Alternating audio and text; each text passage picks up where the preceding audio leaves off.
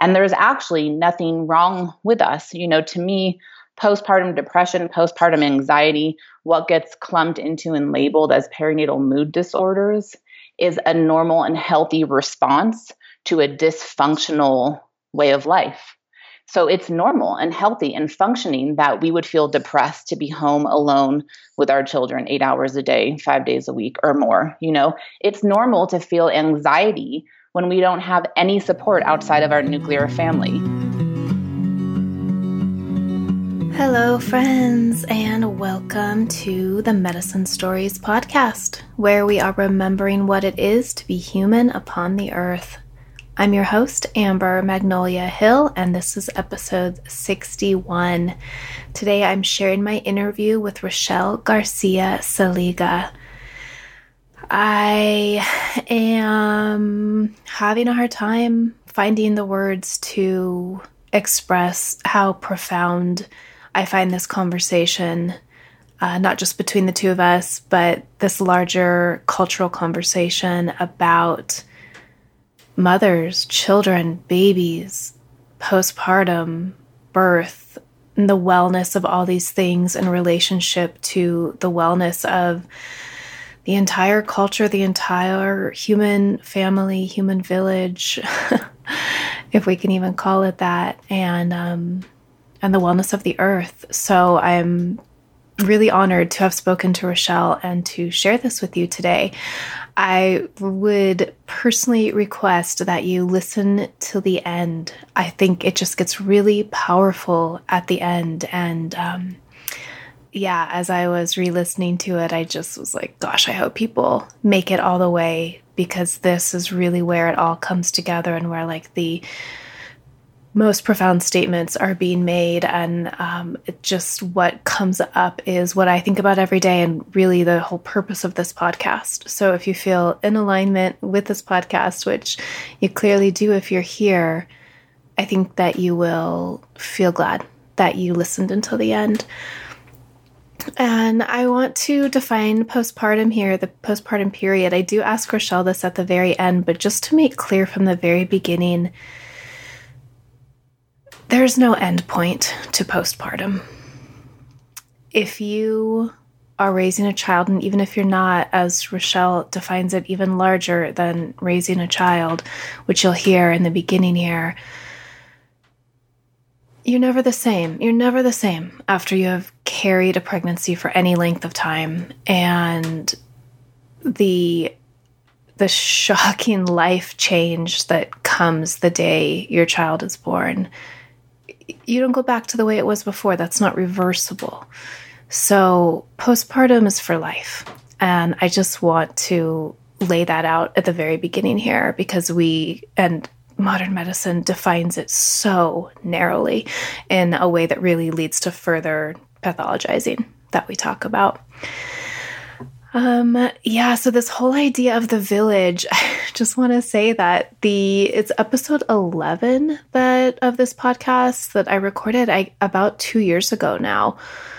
And it was called Without a Village. And it was just me speaking about how hard mothering in our culture is. And that has been the second most downloaded episode of this podcast of all time. And the only reason it's not number one is because my guest in the most downloaded episode has a very large email list and, sent out a newsletter about being interviewed on this podcast. So it got thousands of extra downloads that week.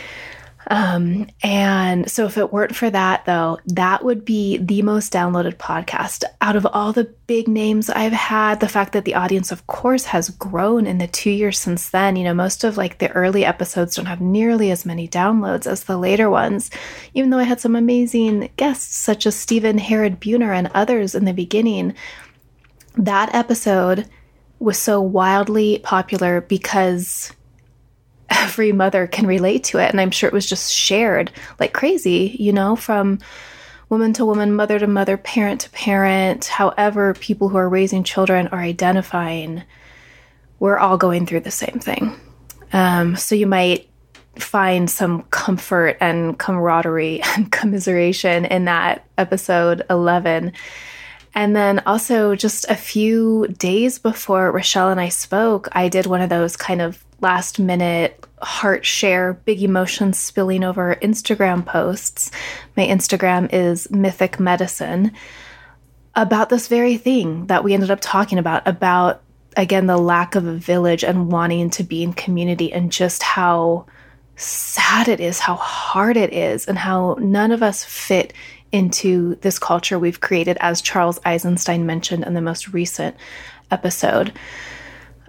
So just, again, if you want some more like validation about how hard what we're doing is as mothers in this culture, that podcast episode, huge, or that Instagram post, huge response. So many comments, just like, yes, me too. Thank you. It's good to know it's not just me. How could we do it differently? This is just a conversation that we need to be having. So the photo is me standing in between two of my very good friends, and we're laughing. And it's a professional photograph taken at a farm at our friend's wedding in September. So you can find that if you want to go check that out. God, I could just talk forever about the things that we talked about today, and we'll certainly continue to talk about all these myriad subjects on this podcast, and within the Medicine Stories Facebook group as well. So I don't really mention that so much anymore because I just don't want it to grow into too big of a group. But a lot of the things that we talk about in this conversation are posted about in the Medicine Stories Facebook group that you can just find by searching there. So if you feel like you want to continue this conversation with other like-minded folks who also listen to this podcast, then please join us there.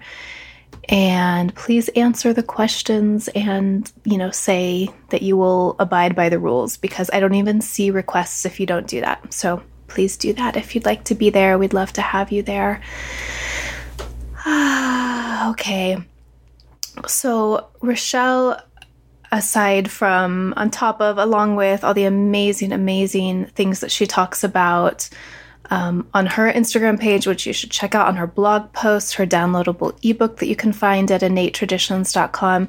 She also does trainings in innate postpartum care, both in person and online. And the online training is coming up. Registration closes on January 20th. And I know that many of you who are moved by this conversation today will want to be a part of it. So check that out. Hopefully you're listening to this before January 20th. What she has written about this training is that ancient postpartum traditions throughout the world, while specific to the cultural context in which they come, all share deep common roots. These postpartum traditions all point to the importance of an extended resting period, warmth, specific foods, and body work after birth. Many of these traditions also teach that how a mother is cared for during the postpartum time will profoundly be reflected in her health through menopause and beyond. These commonalities of postpartum traditions throughout the world are not a coincidence. They are rooted in our physiologic design as humans. So you can go to innatetraditions.com to check that out.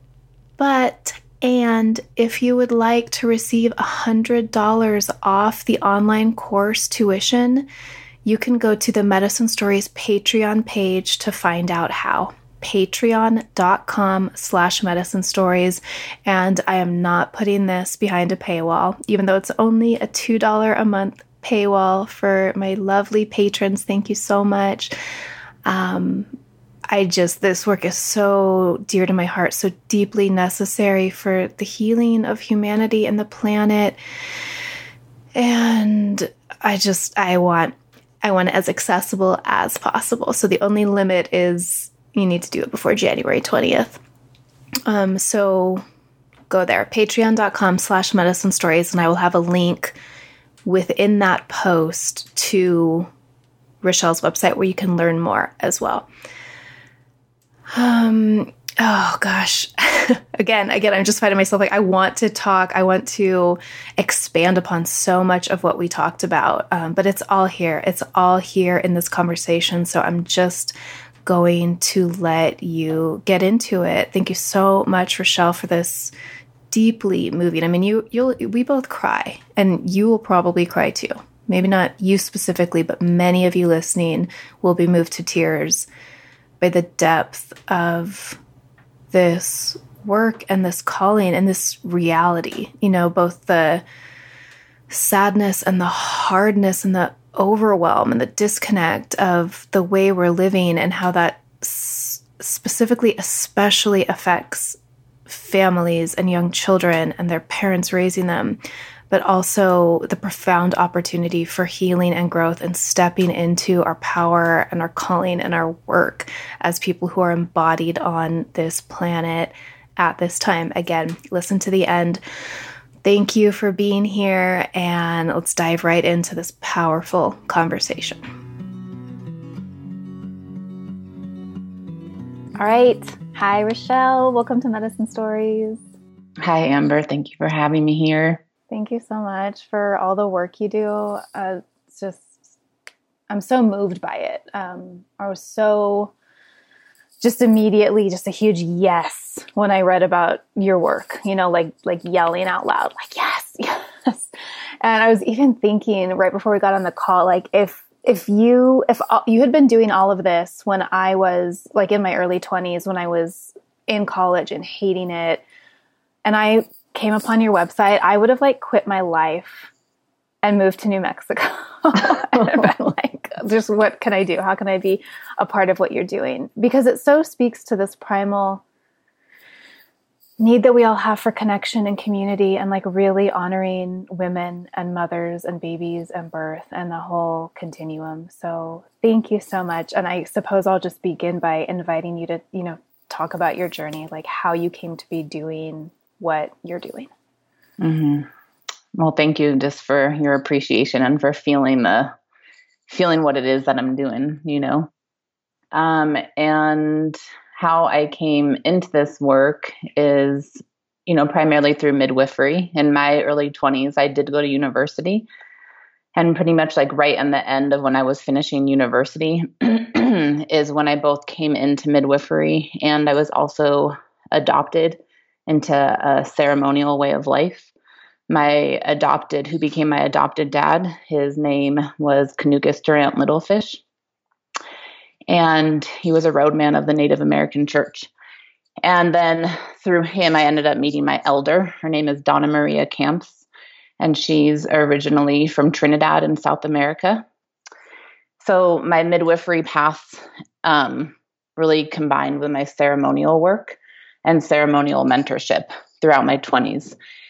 And I did a lot of my midwifery studies in Mexico, in birth centers and also in home birth. And then I worked with midwives in the United States as well. But throughout my 20s, it was birth and ceremony and mentorship. And then I became a mother. My daughter was born when I was 31. And at that juncture, I did go to births. We went to about 5 births after my daughter was born. And I say we because my husband would go too, because every midwife who has babies has to decide how to do it for themselves. But I knew that I didn't want to leave my baby to go be with other mothers and babies. So we all went together. And so like sometimes they would pitch a tent in someone's yard and sleep there. And my husband would run her into me when it was time to nurse, or I would run out to the tent if she was asleep. Or they would sleep in the car, and we did that for a little bit. And it was just so dysfunctional for our family. It was so hard on our family. It was so exhausting to me. You know, as a new mother, I feel like my nervous system was already fried from being on call as a new mom. And then layered with that was being on call as a midwife. My husband's from Mexico. And so we moved to the United States as a family in my 3rd trimester of pregnancy. So when I first started doing midwifery, like on my own, it was in the context of this very small village where we lived in Mexico. And you didn't need to have cell phones. We didn't even have a phone in the house, you know? And if someone needed me, they kind of knew my range of where to find me, you know? Like we didn't have a car. So it was like, I'm either going to be at our home or in our garden or, you know, over here, and they would find me. So it was like, it's a totally different relationship to midwifery that was. And I feel like if we would have stayed living in Mexico, perhaps I would have continued on going to birth. But midwifery, in the context of living in the United States with cell phones and with having to get into cars and having a newborn baby, it was, for my system, it was too much. So for the first 3.5 years of our daughter's life, I really stayed home. And that's what I wanted to do. And it was fulfilling to me and good. And then when she was about 3.5, I was like, okay, I'm ready to go back out into the world. But how? I didn't want to go back to birth. And so I had a whole sequence of events in my life that I received training in uterine massage and then intravaginal care. So from that, I ended up creating a whole, what I called holistic well woman care practice, like what well woman care should be. It's very preventative in nature and then curative when need be, So I had a practice. And then from out of that practice really came this piece of how big postpartum care was lacking in the United States, and what a void that was. And it came about because I lived in a really heavy midwifery community. We were living in Southern Oregon at the time. We lived in Ashland. And there were so many midwives and so much awareness around home birth, and so zero awareness about the postpartum time. And so I felt really pissed off about that. Like I run a lot of fire, and from that fire, I was like, well, I need to do something about it, because I feel like when we have a big charge about something, it's actually the things that we have responsibility to. So I took up that responsibility. And from that, I created this training program that now, I'm going into 5 years teaching. And it's just about remembering and aligning with our physiologic design, which is kind of foundational to our map to thriving health as humans. And just to ground this in the really big picture too, you've written the dysfunction and disharmony within our human environments manifesting through the vulnerable bodies of postpartum women. You've written about that. I kind of cut that off. That's why that sentence sounded weird. In fact, it is through the bodies of mothers that humanity is being alerted to the urgency of our collective need for change. So this is, of course, you're working with individual women, helping individual women with what's going on with them after bringing forth life, but also this is so much bigger than just any individual woman. Oh yeah, this is how the collective has pathologized motherhood. So now, there's still so much association with the word postpartum that people think it's synonymous with a syndrome or with depression. And postpartum is a period of time after we carry life. So whether or not our pregnancy ends in a live birth or a stillbirth, or we have a miscarriage or we have an abortion, we are in a time of the postpartum period. And what is happening collectively, what has happened for a long time, is there has been this pathologizing of really what are normal experiences of being mothers. And then, what we've done as women, as mothers, is we've really assumed that pathology, like something is wrong with us. And there's actually nothing wrong with us. To me, postpartum depression, postpartum anxiety, what gets clumped into and labeled as perinatal mood disorders is a normal and healthy response to a dysfunctional way of life. So it's normal and healthy and functioning that we would feel depressed to be home alone with our children 8 hours a day, 5 days a week or more.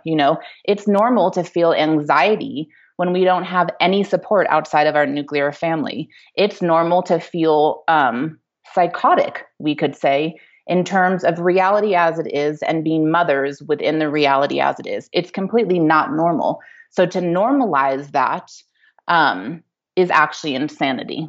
To normalize what's not normal is insanity.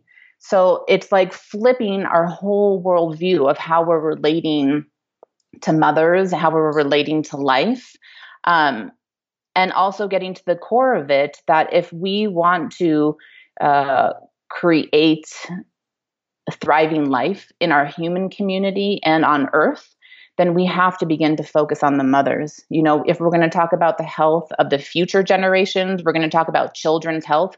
There's no way to talk about children's health or the health of the future generations without focusing on maternal health. Maternal health is foundational to all of humanity's health. So that is how I approach it all. Yeah. It's that Krishnamurti quote, "It is no measure of health to be well adjusted to a profoundly sick society." Exactly. Of course, we're going to feel all those feelings and have all those physical symptoms during that period. I mean, this is so personal for me, as I'm sure it is for every mother who's listening, you know? Totally.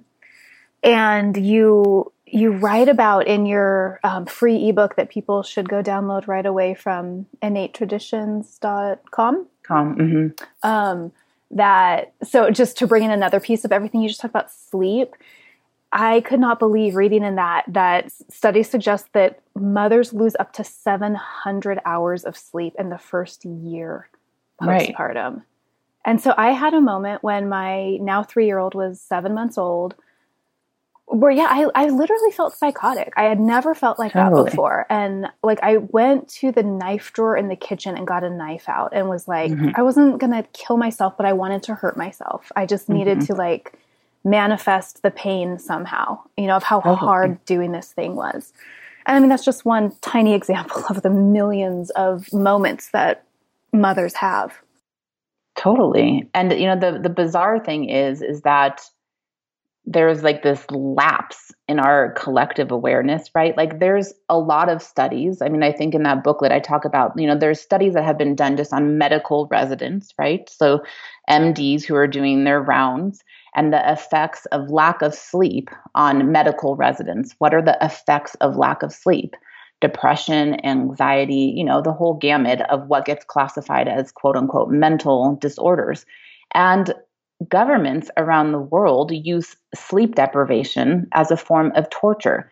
So it's like somehow we can't take this information that's really kind of out there and known and apply that to mothers. You know, it is part of baby's physiologic design to need care 24 hours a day, 7 days a week. That's normal. There is nothing wrong in their evolutionary design. And you don't have a high needs baby if they need that. It's not a high needs baby. That's their baseline of normal. But what's not normal is that we're living in these nuclear family bubbles now. We're living in fractured communities and fractured ways of life that doesn't support our evolutionary needs, right? And so sleep deprivation is a normal part, we could say, of becoming a mother. But when we're living in intact communities, we have other adults around to buffer that, in that we can take naps, in that our nervous system can downregulate to be able to take naps because there's the presence of other adults that we trust around us. And so, you know, it's just that there is a lot of information out there that we can easily apply to the postpartum time for really simple understandings like that, like sleep. That phrase, nervous system downregulation, because what I have found is like, even when my little one, and she's still not sleeping great through the night right now at over 3 years old, even when she is sleeping, my nervous system is still like, but still like ready, still like up any minute. Yeah. And then I'm not sleeping when she's sleeping. And because I have my husband and, you know, my 13-year-old helps somewhat, but it's not living in a village. No, totally. So I love this phrase, revillaging, that I've seen you share a lot about. And I mean, like, we can go so deep into the pathology and that's useful, but you also offer so many solutions and resolutions. So what is revillaging? Yeah. So revillaging is a term that I had like read in a couple different articles in the past month, really. And I was like, you know, I don't know who came up with that term, but I've seen it out there a few times. And I really, you know, the women who have gone through my training, like we meet sometimes. So we just had a couple kind of Zoom meetings in the past week. And I was like, what do you all think about this term?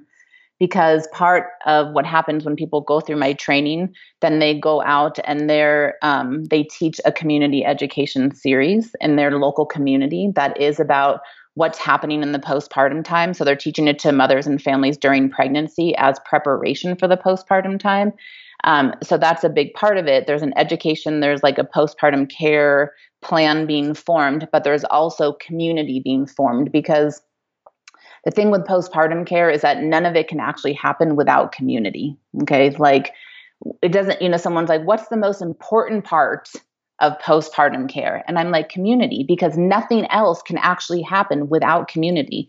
So then that's where we're in the conundrum of, what do most people not have? Community. So these classes that innate postpartum care providers are teaching are to do education, but also to help people either fortify or create community support, so that if they didn't have community prior to arriving in this community education series, they leave this education series with community support for their postpartum time. So anyways, we do these calls, and I asked everyone, what do you think about this word revillaging? Like, what do you think if we use this word revillaging to talk about what I've been calling revitalized community support? It's kind of like another way to say the same thing, but I feel like languaging is important. The words we use are important. And there's something about revillaging that's kind of like catching people's awareness in a different way than saying revitalized community support.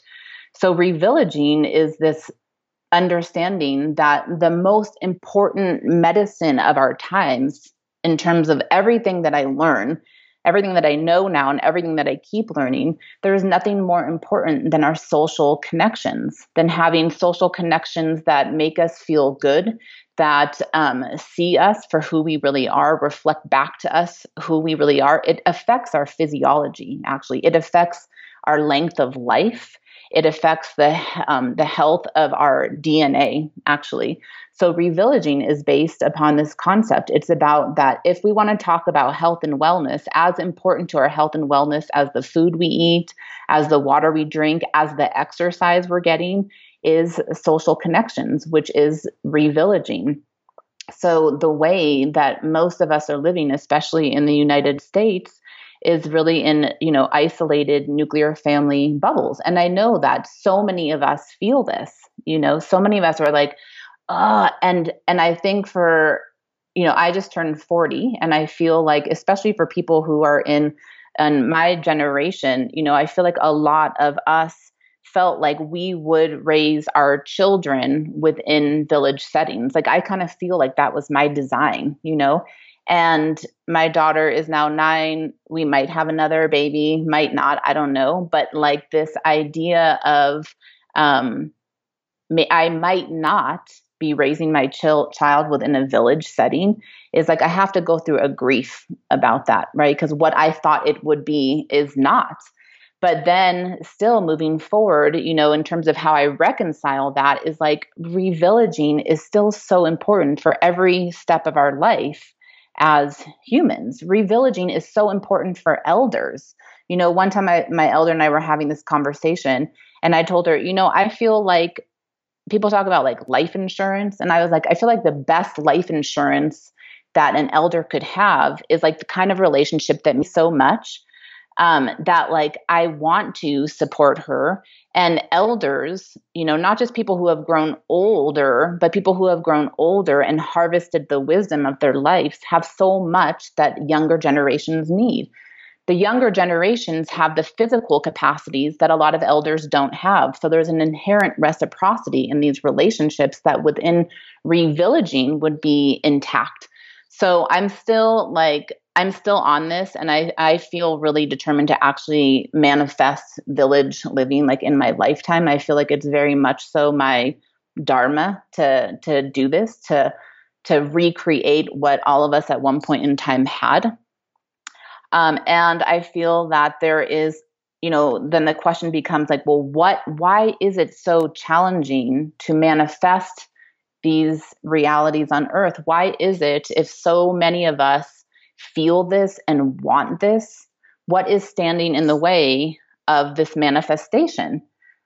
And the deepest place that I've gone to so far with that is I feel that all of the movements, from colonization to the Inquisitions to what I call like death programming or death culture, these destructive ways that have really attempted to annihilate our traditional ways of life.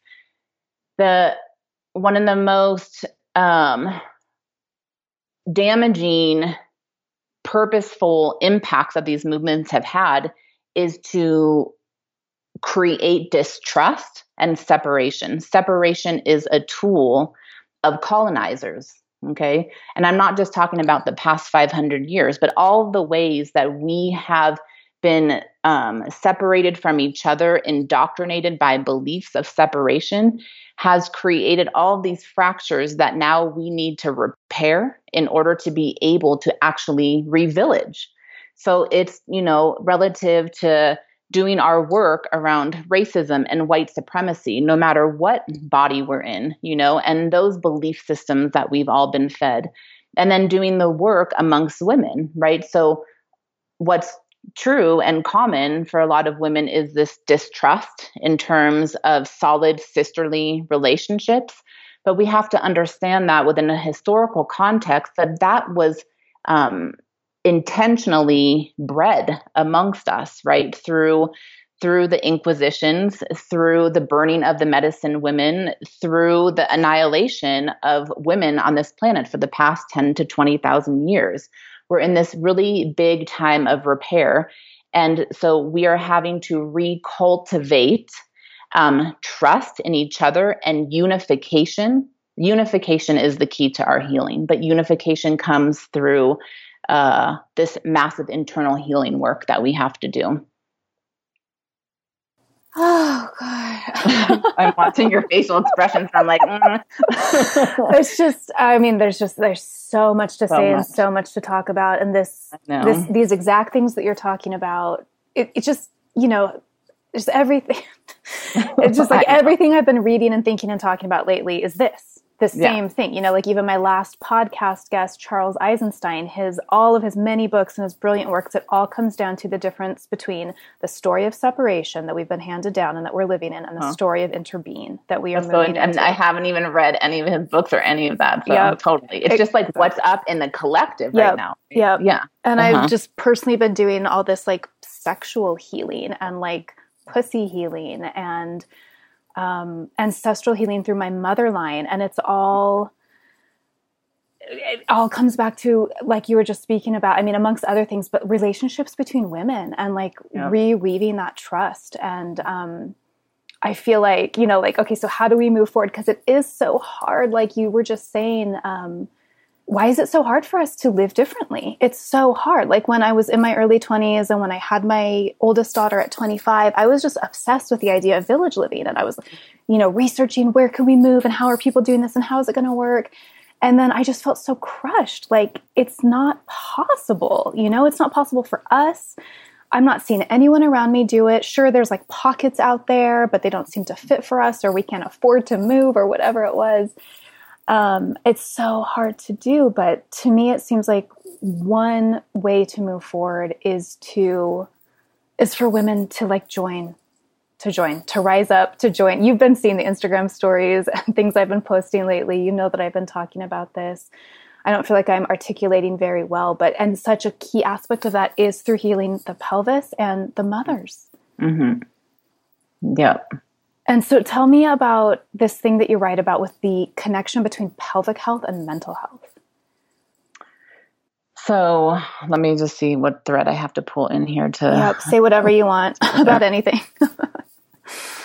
Let me just say this one piece because it's kind of lingering, which I feel, that for people listening, for you might already be in this matrix of information and ideas and understandings. But for people who are listening who this may be new to, I feel like the part of understanding our collective history is so important in our healing, because we have to orient, right? There's this thing of how did we get to where we are?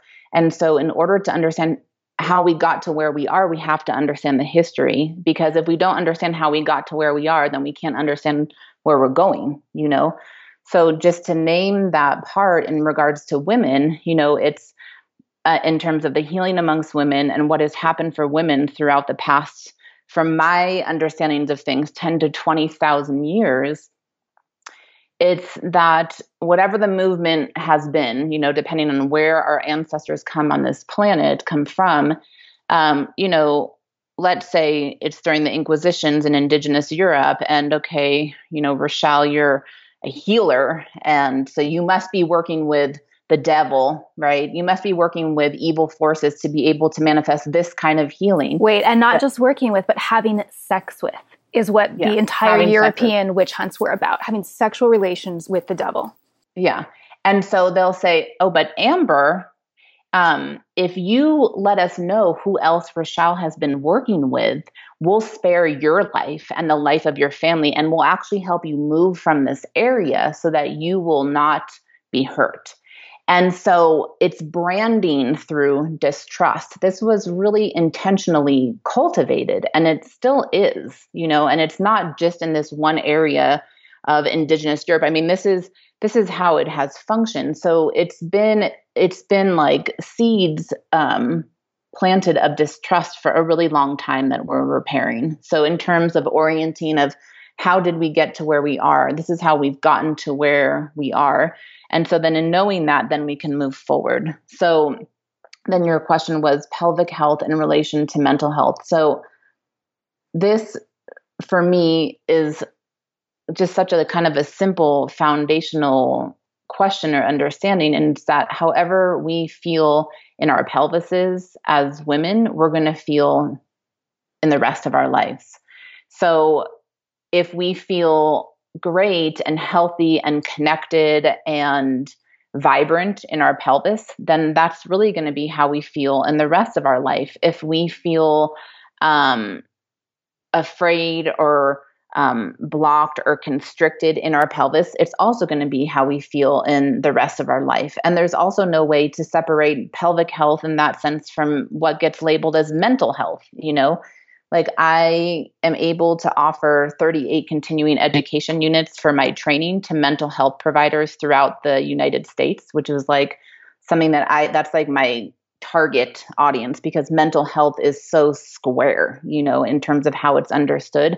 So I really like working with mental health practitioners who are working with postpartum mothers and families to really broaden their understanding of what mental health even is. But if a woman, let's say, because this conversation could be so big, right?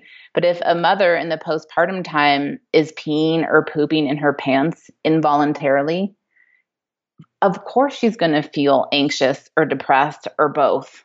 You can't separate what's happening in our pelvis from how we're going to feel in our mind and how we're going to feel in our body, So we can't compartmentalize out mental health. I mean, someone can spend 20 years in talk therapy and think that it's postpartum depression, or that's how it gets labeled as. Maybe they just need to receive some intravaginal work and a uterine massage, and then they're going to feel better because they're no longer going to be urinating or pooping in their pants. It's kind of a crude example, but it's just to get people to understand that we can't compartmentalize any part of our body. It's all absolutely connected, And in my experience working with women, like doing hands-on, hands-in care, we hold trauma and big life experiences in our pelvis, and it gets locked into our tissues, actually. And when we're able to release that stored trauma from our tissues, it frees up our creative life potential to manifest our dreams, to do the work that we were put on earth to do, to have healthy, functioning relationships, and to sit in our power and feel comfortable sitting in our own power. I am currently reading Vagina, a new biography by Naomi Wolf, and she breaks down like the actual physiology of this with the pelvic nerve and how it's a direct line to the brain. And there's just, of course it intuitively makes sense, but she really fleshes it out with all the science and all the history of how when we have trauma in that area, which almost all women in our culture do, and for sure mothers, it dims our light. It really does. And when that is healed or when it's intact, like you said, like this creativity and this joy and this like abundance flows through us. Mm-hmm. And I've recently been doing, getting pelvic work done. And it is so profound. I'm like, oh my God, the last 20 years I've spent like chasing all these healing modalities, and all I needed was like someone to give loving and healing attention to my pelvis. I know. It's really amazing. It's really amazing. It's so simple and it's so effective. That's why I love that work, because to me, it's like when we're working in the root of the female body, you're in the roots. So we can't it's not really possible to bullshit around, right? You could bullshit your way through talk therapy. You can for 20 years. You can even bullshit your way through massages and like neck adjustments, but you can't bullshit the root. No, you can't bullshit the root. And so to me, it's like we get into the root of our bodies. We get into the root of the matters of what's up and real for us. And then we can clear things out. I mean, like I've just witnessed what would be considered like miracles a lot in offering that work. And it's not because I feel like my real gift is like, I don't feel like I'm a body worker. You know how some people are like real body workers. I feel like my gift more is in holding space. So it's not really always about the technique as much as it is as holding safe, sacred space. And it's amazing what clears out of the body. There's like this healing resolution that comes that I've not ever witnessed anything like it outside of that work. Yeah. During my second session with her, I went into the deepest trance state where I was just being flooded with memories and images, both of my daughter's births, sexual experiences, all of the sexual trauma that I know of through my mother line, my mom, my grandma, and my great-grandma. Oh my God, so much more. I journaled as soon as I got home because it was so profound. And she wasn't like giving me prompts, verbal prompts or anything. It was all just what was flooding through me, And I realized so clearly that so much of the trauma that's embedded in me, because I have pretty little sexual trauma myself compared to most women in this culture. There's some, but it's not that huge or that bad really. And yet it lives in my pelvis as if it is. Mm-hmm. And I know it's not mine. I know that it's the collective, and I know that it's ancestral. Mm-hmm. Oh God, I'm just like shaking in a good way talking about this. And I know that this is also, of course, something that you are talking about and looking at is intergenerational trauma. And this blog post title, you have Clearing Millennia of Bad Medicine Through Women's Bodies. Tell me about that. Mm-hmm. Well, in my early 20s, all of my 20s, I was with my adopted dad, and my adopted dad. So he passed away in 2012, but he was born on Leech Lake Reservation he's Ojibwe, but him and his family were forced out of their homelands to the Chicago projects ghetto, when he was like 4 or 5. But his family is from the Medewiwin lineage. The Medewiwin, the Mede people, are all the northeastern tribes of North America. It's the medicine people of all the northeastern tribes, and they've always come together. And they've come together for the past 10,000 years in these lodges to exchange teachings. So that's the lineage he came from. So in my 20s, I was around him a lot, in ceremony and in life. And you hear things like bad medicine and this person throws bad medicine and just narratives like that. And I was always like, well, what does that mean? And how does that work? And how does someone throw bad medicine? And is that real? And just questioning the things that I heard and the things that I was around. And, where I've gotten to in my understandings of what that even means, bad medicine is thoughts. Bad medicine is the thoughts that we think about people, because the thoughts generate energy and those create actual forms. And if someone has an opening, you can throw bad thoughts at people. You can throw bad medicine. And if you don't have an opening to receive that, then it can't actually affect you. But if you do have an opening, if you're vulnerable as a child, if it's your place of weakness as an adult, then those things can affect you. So in my work, doing hands-in work with women, the imagery that would come through to women, like you're talking about the imagery you saw while you were receiving this work, would be things like daggers in their ovaries. Okay. So this is, I do prompt, I ask questions. I don't ever give answers, but it would be like, how does that feel? It's really somatic based. Where do you feel that in your body? I feel that right here. What does the feeling feel like? Is there a temperature to it? Is it hot? Is it cold? Like this. And it feels prickly. Is there anything more about the prickly? So I'm holding space in that way, but just navigating into the sensation of the body for people to be able to harvest out of that bodily sensation.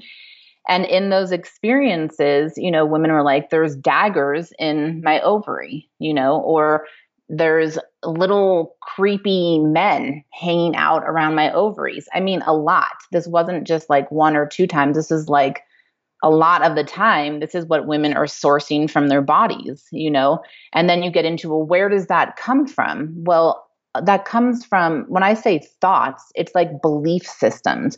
What are the belief systems that we have taken on because of our families, because of our respective lines, because of the collective? When we take on a belief system, even if it's not something that we actually believe in, right, but it becomes part of us as children, or it's like an unconscious thing we've adopted, and it's not a belief system that's in service of life or health or wellness. That's what I feel were those daggers. That's what I feel were those little creepy men, hanging out over women's ovaries inside their pelvises. And so I just guide women, right? How does that feel? It feels like this. Okay, it's daggers. Where does that come from? And they get answers. It comes from this. And then how do we clear that from the body? We clear it from the body through the root, and then it's anchoring in this that was put on me is not actually mine. Okay. This comes from this place. And sometimes I don't even think it matters where it comes from. We just know that we're not aligned with it and we want it out. And so then get it out and then anchor in, what do you actually believe? And so that's like a foundational question. What do we actually believe? Not what we've been told to believe, not what our parents told us to believe, not what our grandparents told us to believe, not what the collective tells us to believe, but what do we actually believe about life? What do we believe about our bodies? What do we believe? And so then we have to like define and differentiate for ourselves.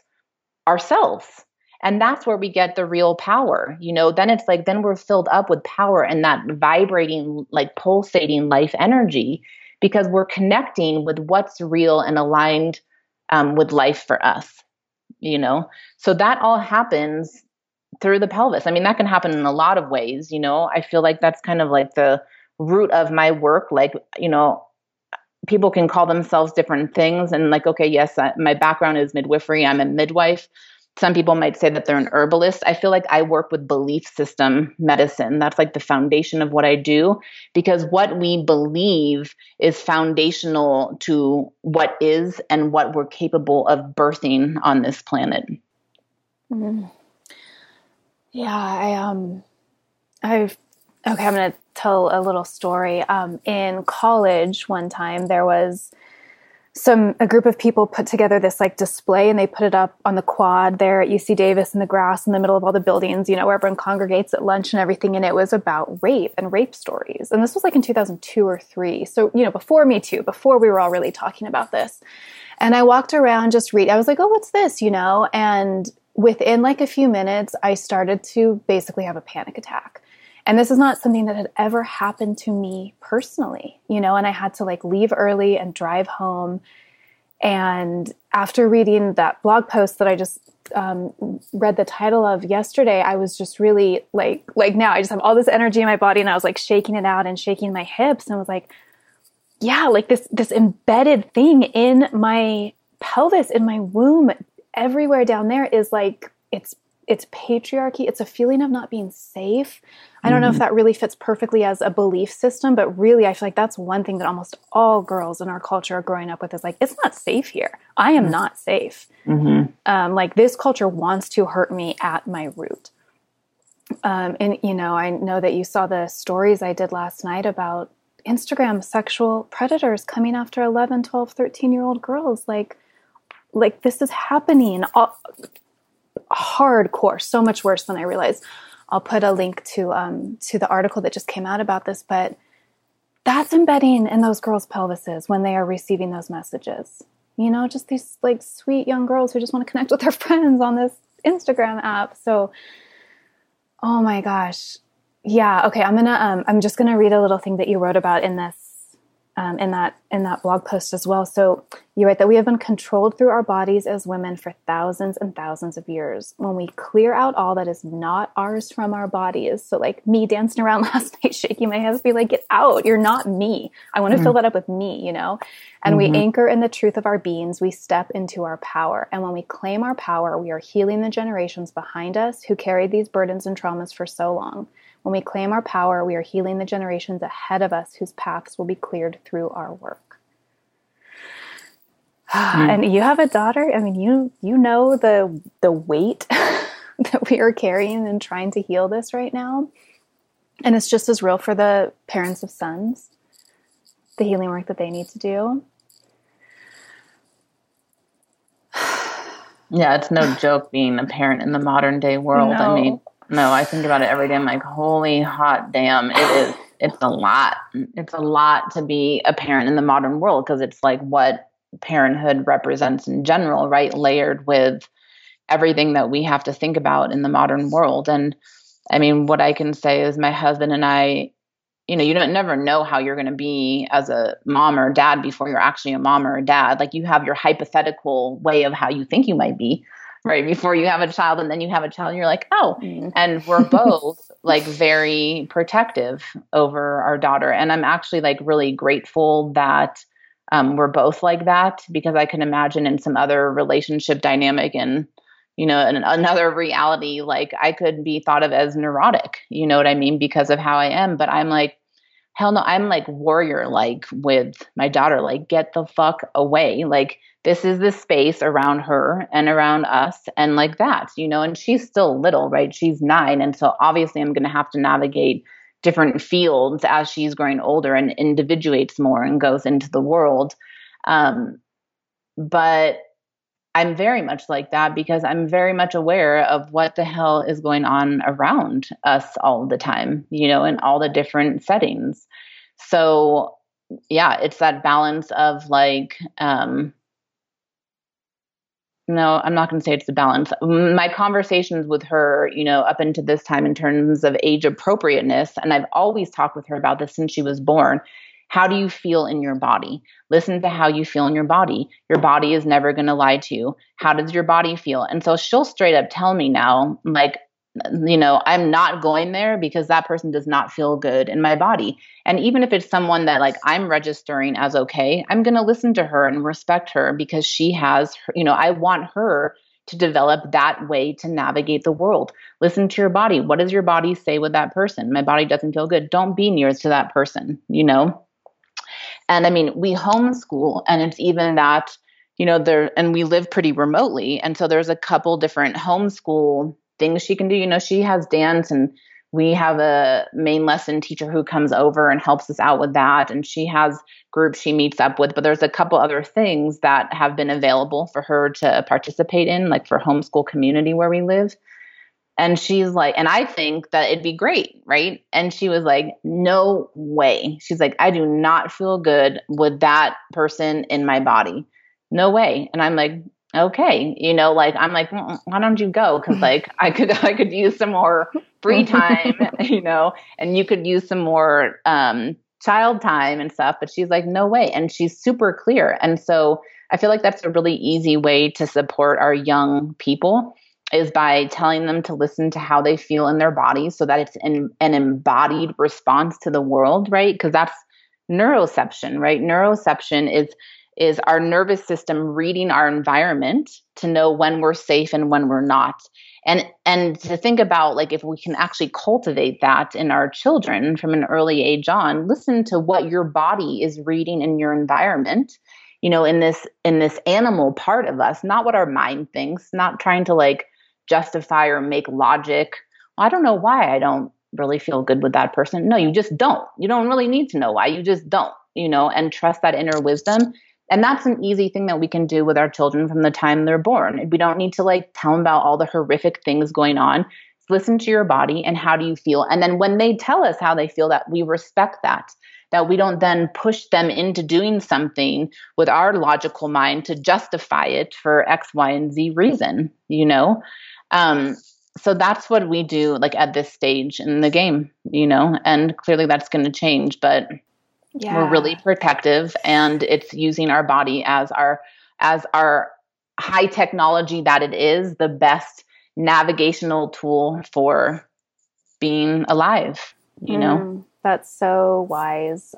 Because it's one of the hardest things is to figure out age appropriateness in the conversations you want to be having around all this. You don't want to terrify your young child. Totally. But at some point, especially as they get older, it's time that they understand the culture they're living in and what's possible. And I love that yesterday, my 3-year-old Nixie, she was on my lap and I kissed her and she yelled, "No!" And my immediate reaction, I was like, okay, you can just say, "Mommy, please don't." And then I was like, no, actually, that's fine. You can yell no if I do something to your body that you don't like. I want to make sure to not, to just let her be free in that. Yeah. Totally. And, I know there's like a lot going around about this now, but it's, to me, something that it was intuitive from the time my daughter was born. But like, I don't force my daughter to hug anyone, I don't force her to do anything like that. And, sometimes that can be, then we have to deal with the effects of that as parents, right? Like my husband's from Mexico and we went to Mexico, when was it, last year? I think my daughter was like 5 and everyone's like, ah, and they're so excited and everyone wants to hug her, but she doesn't remember anybody, and what most people do within our family system, at least, is like they make the kids hug everyone. And I'm not going to do that because why would she want to hug these people? Yeah, it's her family, but like she doesn't remember them. And after a while, if she feels good with them, then sure, hug them if you want. But I'm not. And, my husband's dad made this comment to me of like, when we were saying goodbye to them after our visit, he was like, maybe next time you'll be teaching her better behavior or something. And I'm like, it's not bad behavior. It's that I'm teaching her to respect herself. And I think centering self-respect goes against the grain of our respective cultural lines and then the collective culture of like respecting other people, respecting authority, respecting all these external things first, when everything that I'm working to cultivate is respecting our internal authority. It's like the inner authority. If we can really all just come back to our inner authority as the navigating tool on this planet, we would really shift things. Yeah. Yeah. And then this idea of manners too. I just read a piece that a mother, I think she has 3 or 4 kids, and she was like on the subway and this guy was trying to talk to her daughter and her daughter was like not having it, and so then the guy gets more and more aggressive and like, teach your daughter some manners. And she's like, no, like she doesn't want to talk. She doesn't have to talk to you. And women our age, we've all been raised to accommodate and to please and to not respect and listen to ourselves. And that also is part of this like embedded pelvic trauma. Yep, absolutely. Yeah, you're right that when women are correctly and optimally resourced, whole communities thrive, and the movement of reproductive justice and environmental justice are one and the same. So bringing this again out into this like bigger picture of how do we move forward and how do we heal and optimally resource women? I mean, really, like how does a woman who is feeling isolated, like for me, having my second child 10 years after the first at 35, all my friends are moms. They're middle-aged moms with like grown kids taking care of their parents, running their businesses or going to work and trying to make money. And it was like, I even had like less community then, even though I had more friends, because people weren't available for me because of the way our culture is set up. And yeah, the internet is something, but it's not totally what we need. I mean, I think about this like literally all day, every day. It's kind of like what I do, like my internal landscape. And so like anything from the real practical, because I feel like it's always important to like be at the center, like what can we do now? And then the long term, what can we do for the long term? And the real practical is like my daughter, she's really into dance and she had a dance recital last week. And one of her dance teachers had a baby who's now 5 months old, so she's there. She started teaching dance classes again, and she's got her 5-month-old baby strapped onto her. And I see her, I'm like, how are you? And I give her a hug. She's like, I'm tired. I have a sinus infection. And I'm seeing her do her thing. And she's like, oh God, I'm so hungry. I haven't eaten yet today. It's 12 noon. Okay. And I'm like, what? And for me, I'm like the mother hen, and so I'm like, what do I have? So I like go, I always have food in my bag. So I had like a bag of almonds, and I had a thermos of tea. So I pour her a cup of tea and I give her a bag of almonds that I had. And she was like, oh my God. Oh, thank you. It's like so life-saving. And the next day I made her, because they had a whole bunch of dance stuff last week. I made her just this huge jar of this herbal chai tea that I made, and brought it to her. And she was like so grateful. It like makes me cry. Yeah, I'm actually tearing out too. Because she's like so grateful. And I'm like, I'm so grateful that she's grateful. And it's so sad that she's so grateful for a jar of hot chai, because it's like everybody should be doing that, And it's like we're acting so deficient. So what can we do on a practical level? I'm actually think I'm going to like make a post about this. Every mom should just carry extra food in your bag if you don't already. Like, it's just something that I've really kind of always done. Like, part of my lineage is gypsy, and I really can feel that in my blood. So I'm like always prepared. I'm like, what if I have to spend the night out somewhere? So I always got a change of clothes. I got food. I'm good for a couple days for me and my whole family, And so always carry extra food. No, even if you're not a mom, if you're a human listening to this, always carry extra food in your bag, because you might need a snack, And when you see a mom who has a little baby, offer her food. Like, we have to go out of our comfortability zones, and do things that maybe we don't normally do, because moms are raising the freaking next generation, and we really have to be able to like get into that understanding that if we are concerned about the health of the earth, if we are concerned about the children, then we have to take care of the moms. So like, that's just something that's really practical. Carry food and give food to people that you see, like really, because most mothers in this modern world like are running around doing 18 million things, and no one's thought to give them food. Just bring food, bring tea with you wherever you go, and give it to postpartum moms, or moms with little kids. And then in the more like long term, or I don't know that it's long term, I don't know like the trajectory, our collective trajectory, but I feel like it's really, really freaking important that everybody gets focused at this time. Focus in the sense of like, what are we here to do?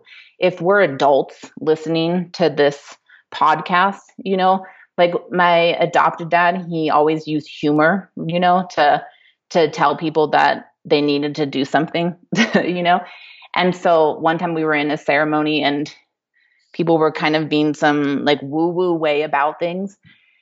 And he was like, good morning, relatives, and he said something, thank you for being here and whatever, blah, blah, blah. And he's like, and I just want to let everybody know that in being here, you're now part of the God squad. And it was his way of saying, like, you're not just here to feel good and bliss out. You're here to do your work, So focus and do your work. And so I feel like I have a really big charge right now for those of us who are adults on this planet at this time to do our flipping work. We need to mature. We need to mature in our adulthood, understanding that our primary responsibilities as adults on this planet are to caretake life.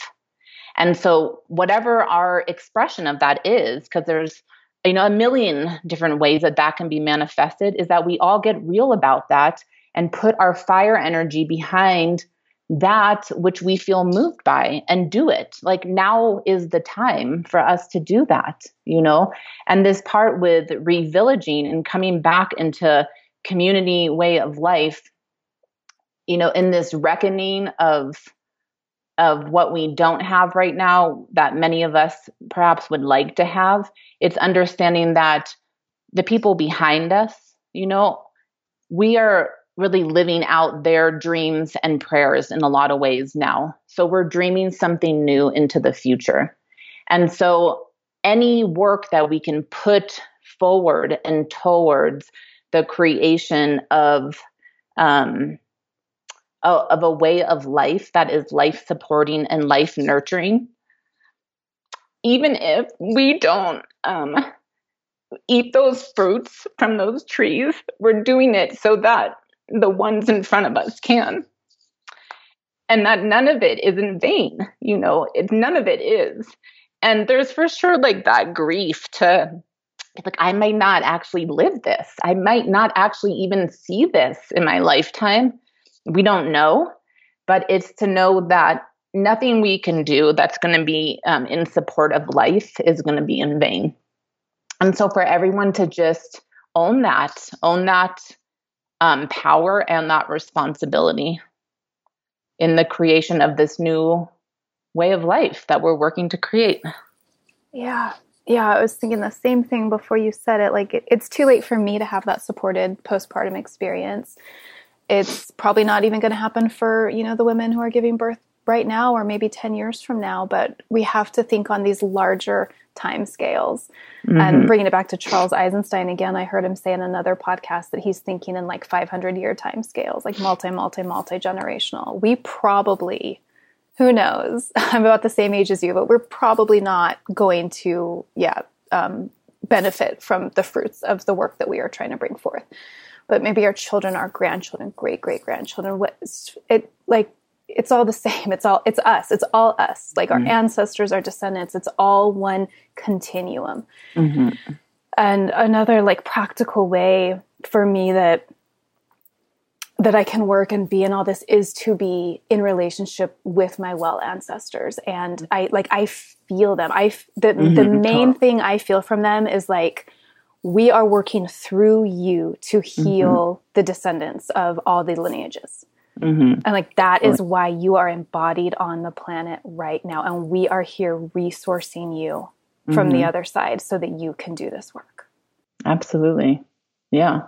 And I feel like that's so important that like we are all resourcing ourselves in that way, because we're living in this time, right, where it's clear, right? We're talking about all those things that we're missing and that many of us acknowledge that are not how we want them to be. But it's like, where can we tap in at this time in reality as it is, right? So it's being resourced by who, by what? If we're not being resourced by the people, right?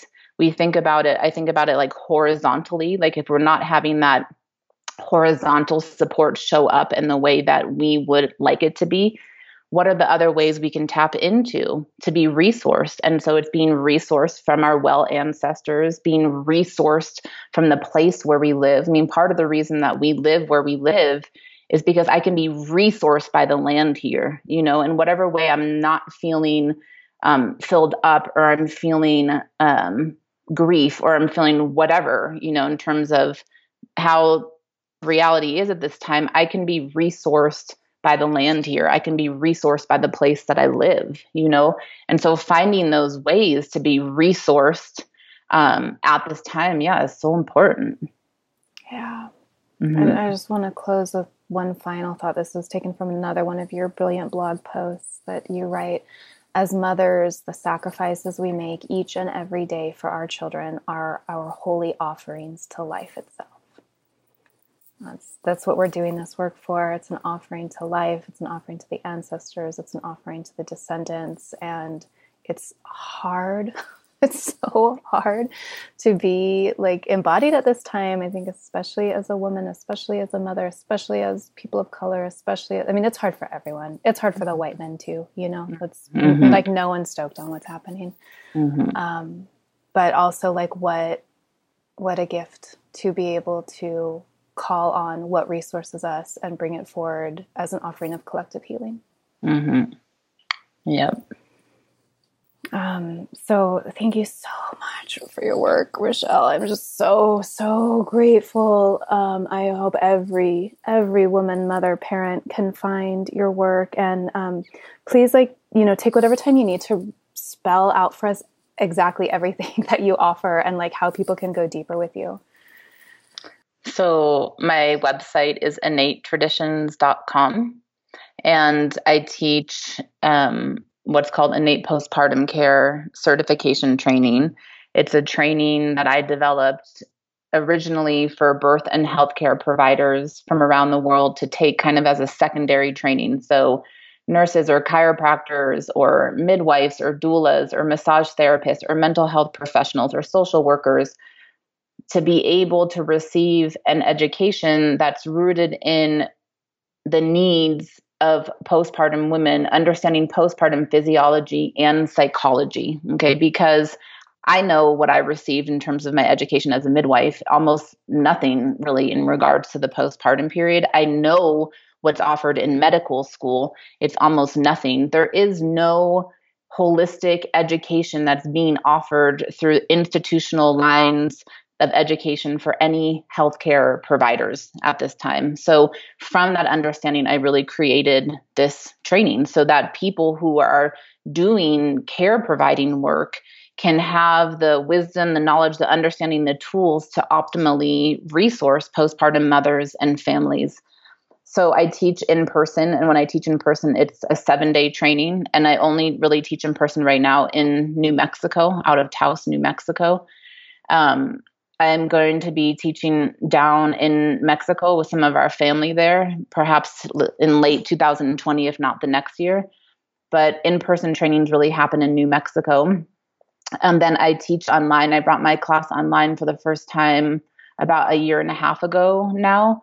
And it's been really amazing. I teach live, so it's not like pre-recorded videos. Like I'm on each call live. Each class is like 2 to 3 hours long, and I do record them in case people can't make it live. And it's really amazing because it's birth and healthcare providers from around the planet doing really awesome work. And I've found, I didn't know because I hadn't really done that kind of work yet, but we really do cultivate community even in this online forum. I've like figured out how to do that. So it's a really beautiful gathering. Like I love it and feel like a heart connection with everyone who participates there. And then sometimes I get the random email message from someone and it's like, I'm not a healthcare provider yet, but I really want to do this training. And is that okay? Or are you open to that? Or what do you have to say about that? And what I have to say is that really like what I teach is really not just a postpartum care training. It's a training in understanding how maternal health is foundational to humanity's health. And really the training, the experience of it is for anybody who's committed to thriving life on Earth. So anybody who feels big fire of like protecting and caretaking life through the avenue of maternal health, like you can absolutely take the class. That's beautifully said. And you also, every now and then, I'm looking at the events page on your website, do free online classes. Like you recently taught cultivating health and resiliency in our young children, ancestral grief and ancestral healing. So yeah, I just, encourage people. They can follow you on Instagram at Innate Traditions and also sign up for your newsletter through the website. Yeah, because I'm like, I wish I knew about that.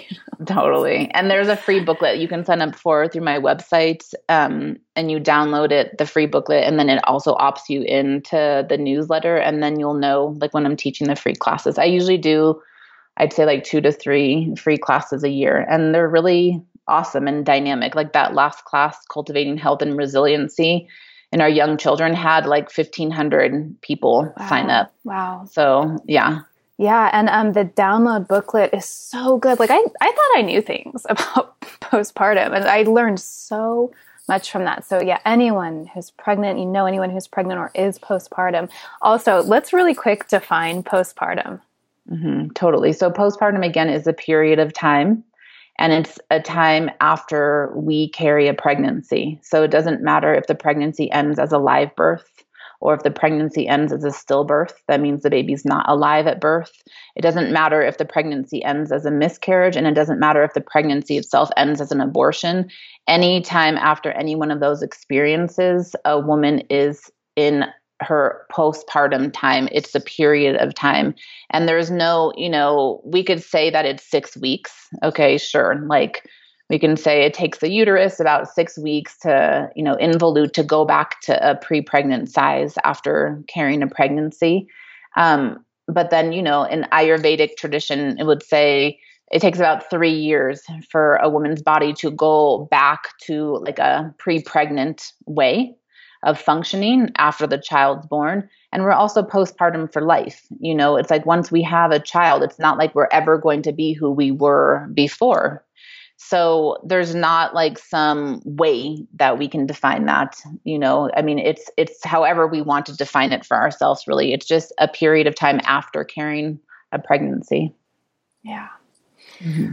Okay. Thanks so much, Rachelle. Totally. Oh, I thought of one more thing to share with everybody. Yeah.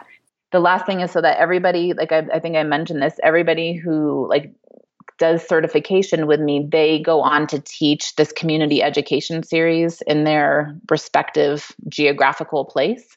So now this community education series is being taught all around the planet. And there's 4 classes that are taught prenatally. So in the same way that people go to childbirth education series, this is you go to be informed about the postpartum time, to understand basic precepts about the postpartum period and what kind of care to set up for yourself. And then together you make a postpartum care plan, like to meet the needs of your family. So 4 classes happen prenatally. And then the 5th class of that class series that happens like in people's respective communities, it happens when everybody is through their early postpartum time. So once everybody who is in that class is past the first 6 weeks postpartum and everyone's brought back together. And the reason that we do it like that is because to complete a rite of passage, we need community witnessing and community acknowledgement. And when we don't have witnessing and acknowledgement, we have a passage, but not a rite of passage. And it's very disorienting for us as humans. So everybody comes back together after the early postpartum time for community witnessing and celebration and honoring. And everybody who teaches that class does it in their own way to meet the needs of their respective community. I want to add one small thing too, just because I feel like it would be random if I put this in the intro, which is around bringing food. Of course, I always bring food too as a mom in my bag. But something that I read years ago was like just to have a small basket that you keep in your trunk in your car with food, because you don't always want to like add more things to your heavy mom bag or whatever, and then pretty much anywhere you're going to go, unless you're like hiking, you're going to be near your car. And if, someone needs food or you need food, you can have like more variety. And I think that's a really good idea. Totally. I love it. Okay. Thank you, Rachelle. Yeah. Thank you so much, Amber. Thank you for taking these medicine stories in. I hope they inspire you to keep walking the mythic path of your own unfolding self. I love sharing information and will always put any relevant links in the show notes. You can find past episodes, my blog, and our handmade herbal medicines at mythicmedicine.love. We've got reishi, lion's mane, elderberry, mugwort, yarrow, redwood, body oils, an amazing sleep medicine, heart medicine, earth essences, so much more than I can list there. mythicmedicine.love. While you're there, check out my quiz, which healing herb is your spirit medicine? It's fun and lighthearted, but the results are really in-depth and designed to bring you into closer alignment with both the medicine that you're in need of and the medicine that you already carry and can bring to others. If you love the show, please consider supporting it at patreon.com/medicine stories.